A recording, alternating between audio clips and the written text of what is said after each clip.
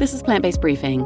It's okay to call yourself a vegan even if you take non-vegan medication, and here's why, by Charlotte Pointing at vegnews.com. And I'm Marian Erickson, your host, and this is the Plant-Based Podcast where I curate, get permission, and narrate a variety of articles on vegan and plant-based living in about 10 minutes or less every weekday. And I received a review last week from someone who said they love this podcast because they don't have time to research and read and find all this stuff, so they get to listen and keep up to speed on a lot of the veg and vegan world. And that's exactly why I do this. People are busy, they have other things going on, and this podcast is modeled after Justin Malik's Optimal Living Daily podcasts. He started these years ago, and I fell in love with his podcast for the same reason. I could listen to them when I was doing other things.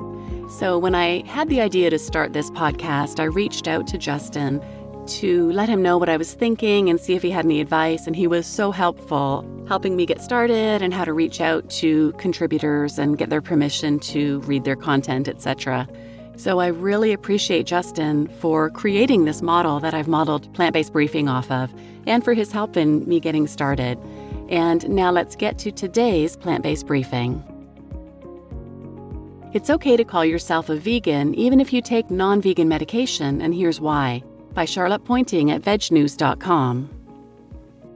Sadly, most medications and treatments are made with animal ingredients or tested on animals, but even if you're vegan, you shouldn't stop doing what's best for your health. It's difficult to fathom just how important the development of modern medicine has been to the human race, but here's one statistic that might help. From 1981 to 2013, it's estimated that drugs saved 139 million years of life, according to the Information Technology and Innovation Foundation. Progress in medicine has increased life quality and expectancy, and without it, society would look very different. In 1700s England, just before research into modern medicine really started to pick up, the average life expectancy was around 37 years of age. Let that sink in.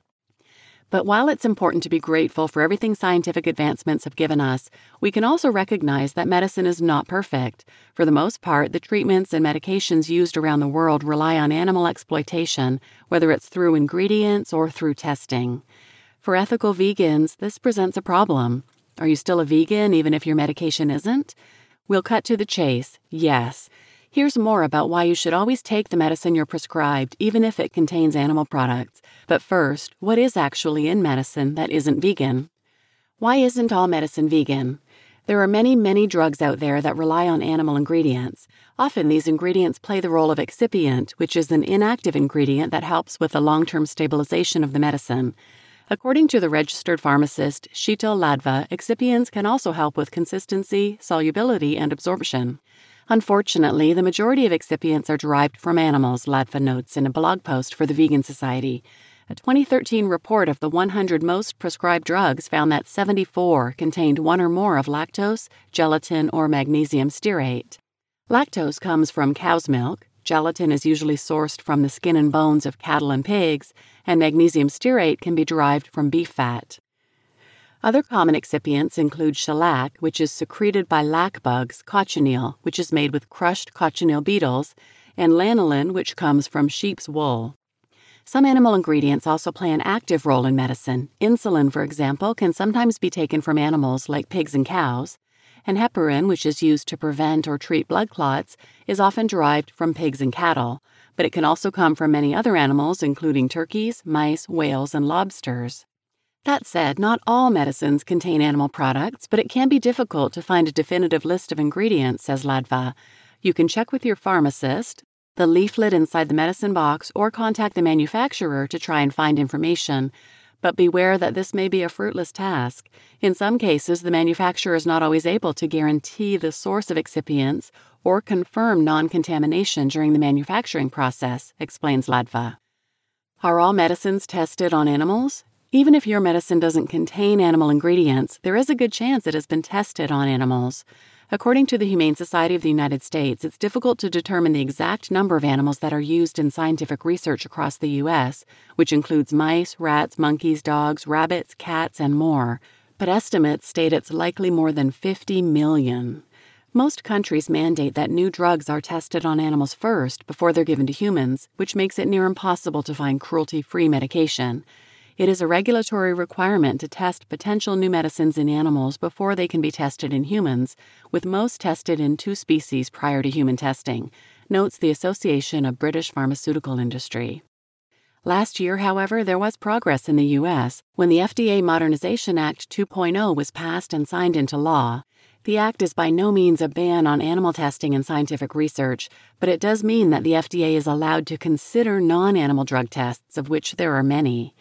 Scientists can grow human and animal cells in laboratories, for example, and human volunteers can donate tissues, notes Cruelty Free International. There are also highly sophisticated computer models that can be used. Due to innovations in science, animal tests are being replaced in areas such as toxicity testing, neuroscience, and drug development, notes the Animal Advocacy Organization, but much more needs to be done. Are you still vegan if you take these medicines? While baby steps are being made towards a more ethical future of medicine, there is still a long way to go before the industry is animal-free. Right now, it's a fact that most drugs on the market will have been developed through the exploitation of animals in some way.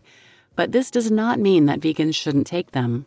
The Vegan Society's definition of veganism states that vegans should avoid animal use as far as possible and practical. This means that when there is no alternative to a non-vegan medicine, it doesn't make you any less of a vegan if you choose to take it. Sometimes you may have no alternatives to medication manufactured using animal products, notes the Vegan Society. Even if other medications are available, they may be less effective, have more side effects, or be unsuitable for your healthcare needs. While it can be upsetting to compromise our vegan beliefs, we encourage vegans to look after their health and that of others, enabling them to be effective advocates for veganism, the organization concludes. You just listened to It's Okay to Call Yourself a Vegan Even If You Take Non-Vegan Medication, and Here's Why, by Charlotte Pointing at vegnews.com. And I think this is such an important article, especially for people newly embarking on a vegan lifestyle, because sometimes it can get confusing, but the definition is really what's important, that we avoid animal exploitation as far as is possible and practical. My car is a 2015 car from before I was vegan, and it has leather seats. It is horrible, but I can't afford to change it right now. And when I drive or take any kind of public transportation, I'm responsible for the death of countless insects. We don't live in a vegan world, and it's not possible to avoid all forms of harm to others, but we do our best as far as is possible and practical. However, that being said, avoiding animals in our food is easy to do. So much easier than most people think, and it's one of the biggest impacts you can have as well. And if you're interested in a couple other episodes, check out 416 about flu shots that don't have eggs in them, and 541 about VegMed, the pharmacy group that helps people identify vegan meds or meds without animal products in them, which is really important for people who have allergies like alpha-gal syndrome, where they're severely allergic to any animal products.